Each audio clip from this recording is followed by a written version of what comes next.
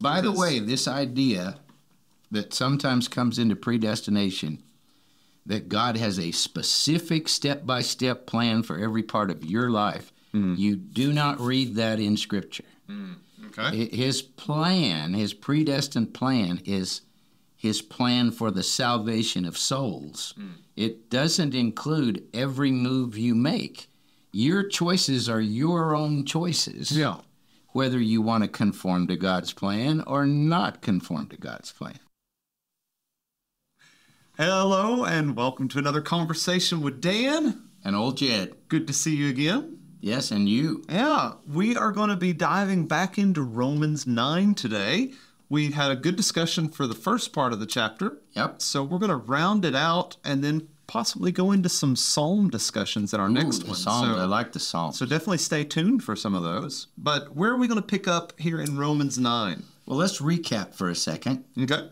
Romans 9 is about God's faithfulness, God's word. Did God change his mind in midstream, thinking that he chose Israel and then cast off Israel?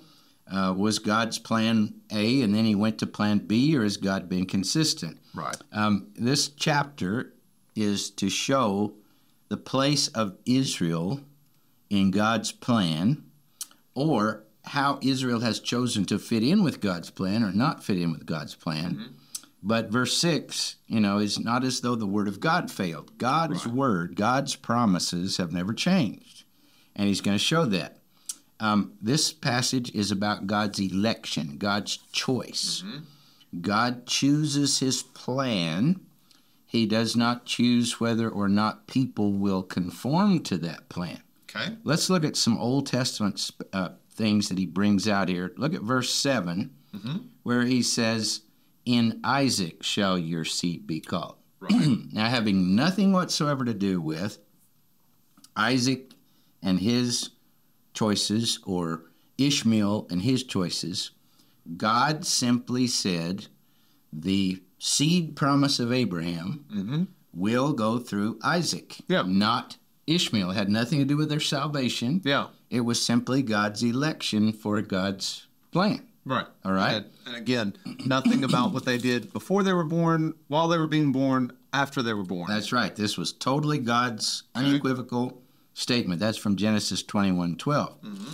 And then also in the next verse, in verse 9, God said unequivocally, Sarah, in her old age, after she'd long had Ishmael, she's going to have a new baby next year. That was totally God making that happen.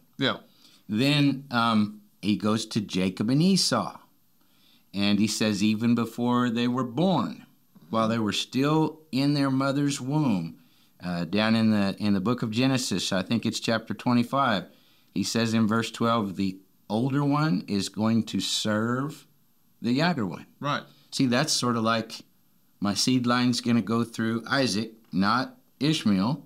Now he says it's going to be through Jacob and not Esau. Right. That didn't have anything to do with their salvation personally. That was simply God's election or God's choice. Yeah. And so all of this is big plan, not individual choosings. That's exactly right. The only person choosing here is God. It's not talking about the good or bad choices or the personal soul salvation of the individuals. Okay. Then in verse 13, we had this quote, Jacob have I loved and Esau have I hated. Yep. But We that broke quote, that down last time. yeah, that comes from Malachi. And that's because the nation of Jacob, God had promised to bless them and bless whoever blessed them and curse whoever cursed them. The nation of Esau cursed their brother Jacob and went against their brother Jacob. And so God had no choice but to hate them, because God said, whoever blesses you, I will bless. Whoever curses you. So that, again, was about God's choice. Okay. All right? Then in verse 15, he quotes Exodus 33:19, where God says, I, God, will have mercy on whom I will have mercy. I will harden whom I will harden. Right. Well, I will have compassion on whom I will have compassion. So The idea is God chooses the plan for having mercy and having compassion. We have to conform to that plan. All right? Okay. Then let's pick it up with verse 16 and 17. We'll go from there. All right. So starting in verse 16 here in Romans 9. So then it depends not on human will or exertion, but on God who has mercy. For the scripture says to Pharaoh, for this very purpose I have raised you up that I might show my power in you and that my name might be proclaimed in all the earth. All right, and that's from Exodus 9:16. But in Exodus 9:15, God says, I knocked you down a bunch of times already, Pharaoh. And the only reason, Exodus 9:16, that I'm picking you back up each time is so that I can show forth my power and glorify my name. He's not saying, Pharaoh, I put you on the throne and made you king of Egypt and used you like a puppet and you had no choice in your bad choices. Right. He's simply saying, Pharaoh, I would have killed you a long time ago, except I'm keeping you alive to glorify my name. Now, right? are we coming to the point that matters to like me and you? Like, is God talking to us yet about having mercy on someone or choosing someone? He's talking to us in the sense that the whole book of Romans ahead of this has said God's plan to justify or make righteous mankind is through Christ, the seed of Abraham. God said, I will do it this way. Okay. Now, whether you comply with that or not, that's up to you, but God is not going to change who he decides to have mercy on, which is those in Christ, the seed of Abraham. So we're still just talking big picture plan, but it's coming to our part or our time in the plan? Yeah, he's illustrating this by these Old Testament examples of how God chooses his plan. Okay. And then, he says in verse 19, pick it up in verse 19 and read a couple of verses there to verse 21. It says, you will say to me then, why does he still find fault? For who can resist his will, his being God's? But who are you, O man, to answer back to God? Will what is molded say to the molder, why have you made me like this? Has the potter no right over the clay to make out of the same lump one vessel for honor and another for dishonorable use? All right, so the point here is, do we as human beings have the right to question God's election, God's choice? God has said it's in Christ that all people are going to be blessed. Do we have a right to question that? Esau's people tried to question God's choice, and they ended up in a bad shape. True. Pharaoh tried to question God's choice when God said, now I'm going to get my people out of slavery, and Pharaoh said, no, you're not. It ended up bad for Pharaoh. True. So what he's saying is, whether you choose to go with God or not, God will still use you. He used Pharaoh to glorify his name. Didn't mean Pharaoh was going to be saved. Right. But since Pharaoh chose to go against the plan, God still used him. Yeah. So he's saying that all people are vessels. Okay. And depending on the choices we make, we can be vessels of glory or vessels of dishonor. Now, there's another passage in Paul where he talks about this. 2 Timothy chapter 2, verse 20 and 21. Good commentary on this part of Romans 9. Okay, 2 Timothy what? Chapter 2, verse 20 and 21. Read that for us. He says, now in a great house there are not only vessels of gold and silver, but also wood and clay, some for honorable use, some for dishonorable. Sounds pretty familiar there. Verse 21, therefore, if anyone cleanses himself from what is dishonorable, he will be a vessel for honorable use, set apart as holy, useful to the master of the house, ready for every good work. So you notice that if in there. If a person makes the right choices and cleanses himself from these bad things, then God will use him as a vessel of honor. But what if you make the other choice? He'll still use you. He can use you as a serving dish or as a toilet. It depends on what you choose.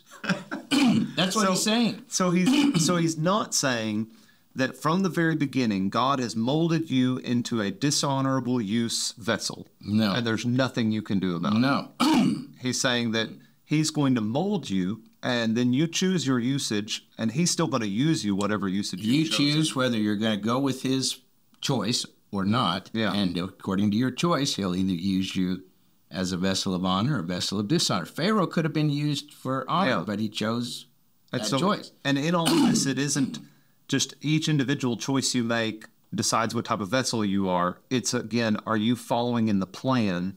Are you trying to serve, in our conversation now, are you serving Christ? Right. Or are you actively working against him? And see, the Israelites were maintaining, we are your people, we are your chosen people, we don't have to go with Christ. Yeah. But the plan of God way before, in the time of Abraham, was, Abraham, in your seed, which is Christ, all the nations will be blessed. Okay. But what if I don't want to be in Christ? Yeah. Well, then I'm not going to be blessed, am I? Mm-hmm. All right, so notice down here in verse 22 of Romans 9 and 23. Read, keep going there. All right, so starting in verse 22. What if God, desiring to show his wrath and to make known his power, has endured with much patience vessels of wrath prepared for destruction? Like Pharaoh. Like Pharaoh. Okay. In order to make known the riches of his glory for vessels of mercy, which he has prepared beforehand for glory.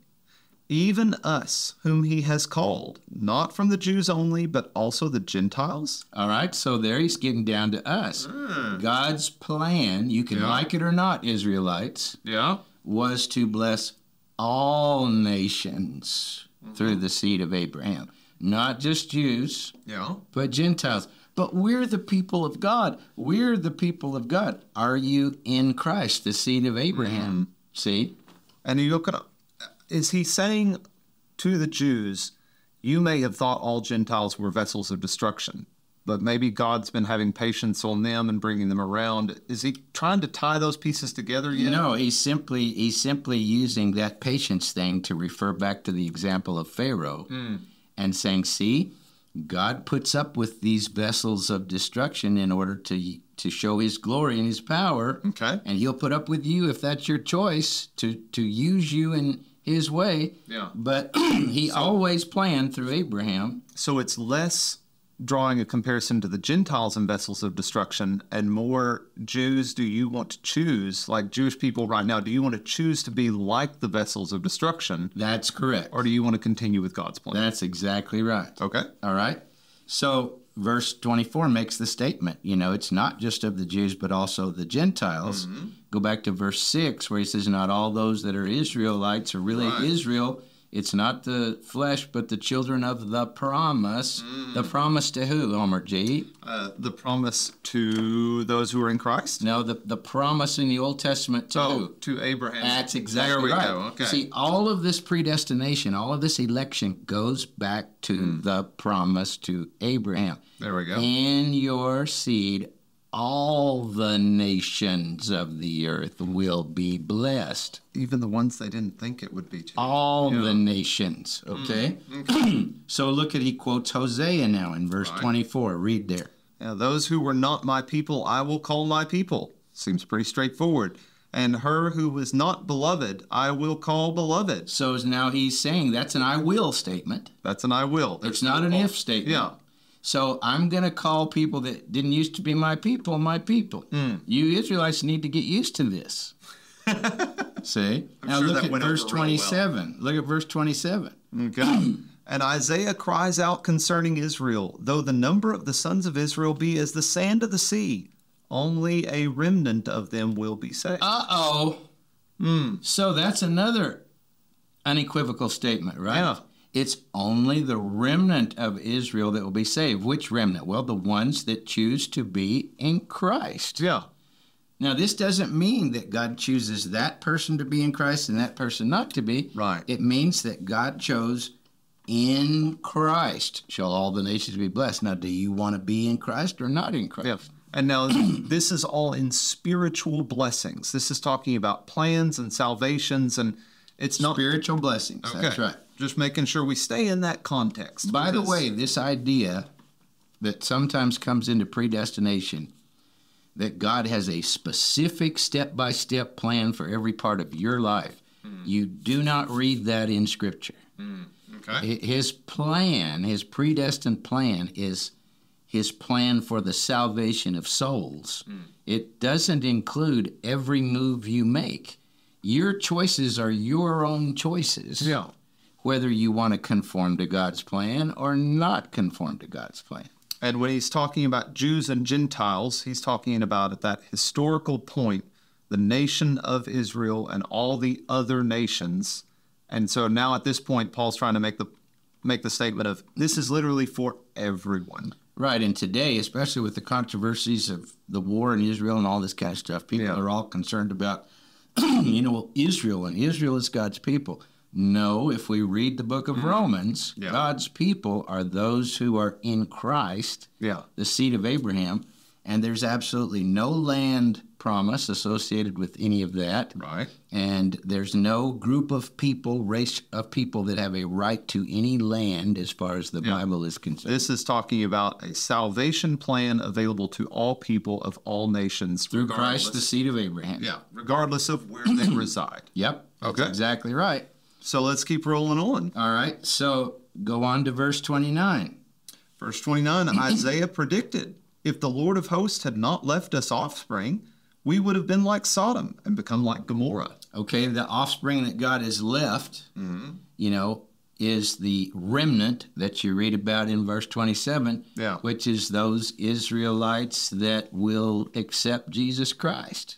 Not all of Israel, but the remnant. Okay. All right, so God says very clearly here that all Israel will not be saved, but the remnant who accepts Christ. God's spiritual Israel. Now look at 30 through 33, and this is where he wraps up the point of the whole chapter. If you want the point of the whole chapter, here it is. Okay, so here we go. Chapter 9, starting in verse 30. What shall we say then? That Gentiles who did not pursue righteousness have attained it, that is, a righteousness that is by faith. But that Israel who pursued a law that would lead to righteousness did not succeed in reaching the law? Why? Because they did not pursue it by faith, but as if they were based on works. They have stumbled over the stumbling stone, as it is written, Behold, I am laying in Zion a stone of stumbling and a rock of offense, and whoever believes in him will not be put to shame. A good passage to refer to about that last part would be 1 Peter chapter 2, when he deals with these stone texts from the Old Testament. Christ is the stone. And both this passage and 1 Peter teach that he can either be your stumbling stone or he can be your foundation stone, but it depends on what you choose. God has laid that stone down, and God's plan is that he wants that stone to be the foundation of your life. But you have to choose to build your life on that foundation, or you can choose to reject Christ and stumble over him. So he's saying that Israel, in the main, has chosen to reject Christ, and that for them it will be the stumbling stone. So this is where, if anyone's looking for the personal choice in the matter, this is where it comes in. This is where it comes in. God says, this is my stone. In Acts 4, Peter's preaching, he says, Christ is the stone which you, the builders, rejected, and he has become the head of the corner. And he's talking to the Jewish leaders. Right there. So the point here in verse 30 and 31 is that the Israelites, most of the Israelites in that day, chose to put their hope and faith in their performance of the law of God. I can keep the law of God well enough to be saved on my own. Paul in the whole book of Romans says, but you've sinned, you've violated the law of God. So what are you going to do about that? What's the plan of redemption? Well, the plan of redemption is in Christ. So if you choose to reject Christ, there's nothing for you, because the law, if you read through the early part of Romans, the law points out your sin, but the law doesn't give you redemption. All right, so the Gentiles who weren't seeking righteousness, they found it in Christ because they chose to trust Christ. Then if we get to Romans 11, which we'll talk about later, he talks about that tree, which its roots are in the promise to Abraham. Those Jewish branches that chose to reject Christ got cut off. Those Gentile branches that chose to accept Christ got grafted in. And that tree now is God's saved people. But you choose whether you're going to be in the tree or not in the tree. And it's neat that he starts, which, chapters were all put in later and everything. But for us, the start of chapter 10 is kind of the reiteration that God isn't just separating people out and destining them for different places. He's not saying I don't like Israel anymore. He wants everyone. He wants all of the Israelites and all of the Gentiles, but he's not going to change his plan. Right. His plan is still, Abraham, in your seed, in Christ, all of the nations will be blessed. So if I want to be blessed, where do I need to be? You got to be in Christ. Amen. That's the whole point. Yeah, like he says in verse 4, to everyone who believes. And it means in Christ. In Christ, yes. So, yeah, it's kind of a beauty to it in that we don't have to figure it out, but it also doesn't mean that there's no hope for us one way or the other. Well, let's put it this way. God has set his plan. It's in those unequivocal promises of God, particularly in his promises to Abraham. He has set his plan. Now, that plan will never change. It's in stone. Yeah. We can choose to accept it and go with it, or we can choose to reject it. But the plan won't change for you, won't change for me, won't change for Israel. Yeah. And none of this is saying that he has set the direction or our decision on that plan. No, he hasn't. He hasn't. His election has nothing to do with my freedom of choice. Okay. And that was true for the Gentiles and the Israelites then, and it's true for all nations today. Yeah. And the question in chapters 9 through 11 is, has God thrown away his people? The answer to that is no. God has stayed consistent with what he promised Abraham, and the seed of Abraham, Christ, in whom all nations are blessed, has come as promised. Yeah. And now you choose to go with him or go against him. That's all that's there. Yeah. So it just kind of ends for us with that question. Are we going to follow Christ or not? That's the point. Are we going to trust God's plan and that there is a plan?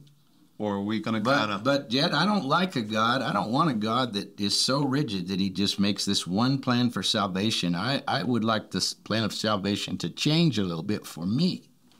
Wouldn't we all? That seems very selfish. But it's not going to happen, is it? No, of course not. So I need to choose to go with his plan. Yeah.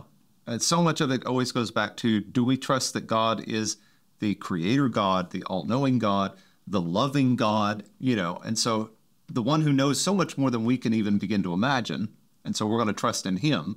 Or do we see all of this as rigid and stuck in the mud, and surely that's not what he's like? And well, and even we could say, and surely, Paul didn't really know what he was talking about, or surely this has been copied over a different way.